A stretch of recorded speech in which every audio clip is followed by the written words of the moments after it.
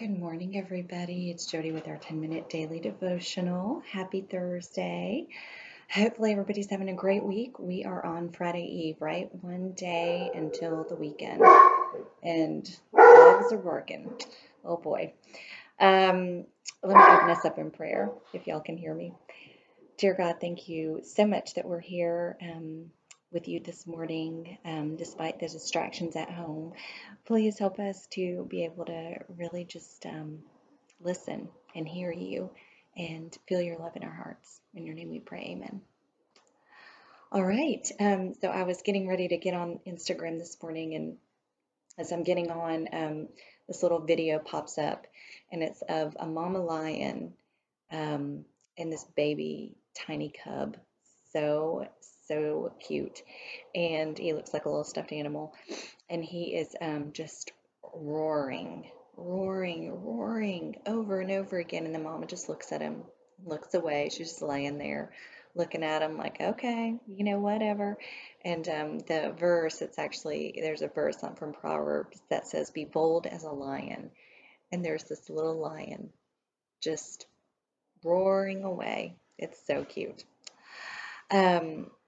All right, so I wanted to start this morning by telling you guys about, I mentioned, my friend Erin, who has lung cancer. We've been talking about her, and our Bible study went and prayed with her on Tuesday night, and it was so awesome. One of the ladies in our study found a song called Million Little Miracles by Elevation Worship, and so we played that song and just kind of silently prayed, and then my friend prayed for her. And my friend is an amazing prayer, and it was so awesome. But the song Million Little Miracles, for some reason that's kind of hard to say, is such a great song. I'd never heard it before, and I can't believe I haven't heard it. But I wanted you guys to go out and listen to it. It is called, whoops, scroll down on me. All my life I've been, or it's called Million Little Miracles by Elevation Worship, but the lyrics say, all my life I've been carried by grace. Don't ask me how, because I can't explain. It's nothing short of a miracle I'm here. I've got some blessings that I don't deserve. I've got some scars, but that's how you learn. It's nothing short of a miracle that I'm here. I think it over and it doesn't add up. I know it comes from above. I've got miracles on miracles. A million little miracles. Yeah, miracles on miracles. Count your miracles. 1, 2, 3. I can't even count them all. And then it goes, you held me steady so I wouldn't give up. You opened doors that nobody could shut. I hope I never get over what you've done. I want to live with an open heart. I want to live like I know who you are. I hope I never get over what you've done. It's not coincidence and it's not luck. Oops, it scrolled on me again, sorry. I know it comes from above. And then it does the chorus again. And even in the death of my brothers, I can't even count them all. You are closer than no other.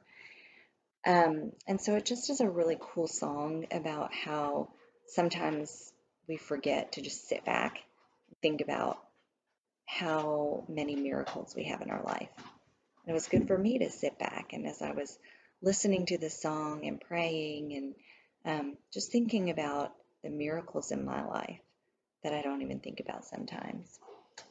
So anyway, with that, let's get into our story of Joseph this morning. We are continuing to talk about Joseph. When we last met, we talked about how his brothers came to Egypt and all of that. And so what Bill Munt says here is just talking about the primary message in Genesis of this story. And basically what humans meant for sin, God meant for good. Isn't that a great thing? What humans meant for sin, all the things that his brothers did and Potiphar's wife did and all of that, all was so bad, but God used it for good. God can use anything for good, can't he? It says, eventually all of Jacob's family, 70 of them in all, are brought down to Egypt, and there they settle. And God, through Joseph and the most unlikely of actors in the story, as it were, Pharaoh, you know, Abraham, he's faithful to Abraham and Isaac and Jacob, and he preserves them and makes them into a great nation and blesses them. And so it says, on his deathbed several years later, Jacob is blessing and cursing his 12 sons. It is interesting what he says to Joseph. So in Genesis 49:23 and 24, Jacob says about Joseph, the, the arches The archers bitterly attacked him, shot at him, and harassed him severely. Yet his bow remained unmoved. His arms were all made agile by the hands of the mighty one of Jacob. And it says Jacob is acknowledging all the sin and turmoil that Joseph had to deal with in his life. And yet in his blessing, he said, your hand was not moved. You stayed strong. Not because you are a stoic, not because you've got that kind of personality, but because God made your hands agile. It is God who is in control of your life, and it is God who is doing his work in the midst of sin. Isn't that awesome? It is God who is doing his work in the midst of sin. Eventually, Jacob dies, and Joseph's brothers become nervous. Dad's gone now. Now we're going to get it. That's what they think. And it says there is a great storyline in this account about the power of guilt. Whenever you look at Joseph's brothers, you are seeing guilt at work. They were sure now that Joseph was going to get them now that their dad is gone. So they said, let's lie. Let's say Dad said you won't do anything. And then in Genesis 50:20, Joseph says, as for you, you meant evil against me. So he's not excusing his brothers. He says, you meant evil against me, but God meant it for good, to bring it about that the many people should be kept alive. And so, of course, he predicted interpreted the dream. So he interpreted the dream of Pharaoh, and so he knew that about the 7 years of famine and the 7 years, or the 7 year good years and then the 7 years of famine. So he says, even in the midst of all the injustice, all the pain, all the hurt, all the sin, Joseph still believes that God is sovereign over all, willing and able to keep his promises. And so the bottom line is, what do we learn? And there are three main things.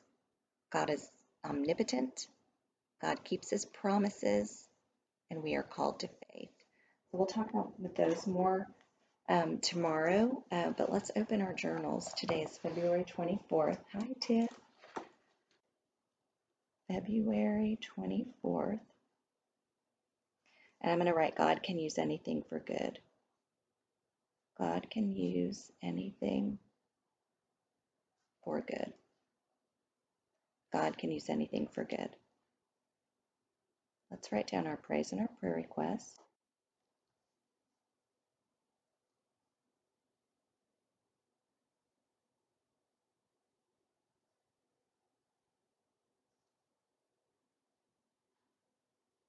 Let me pray for us. Dear God, thank you so much that you can use anything for good. Thank you that Joseph could see this through the hardships in his life. He always knew that you were with him, and he always had a positive attitude that you could take these hardships and use them for good. Please help us to remember that in our everyday. In your name we pray, amen. All right, I hope y'all have a great day, and I will see you tomorrow. Bye-bye.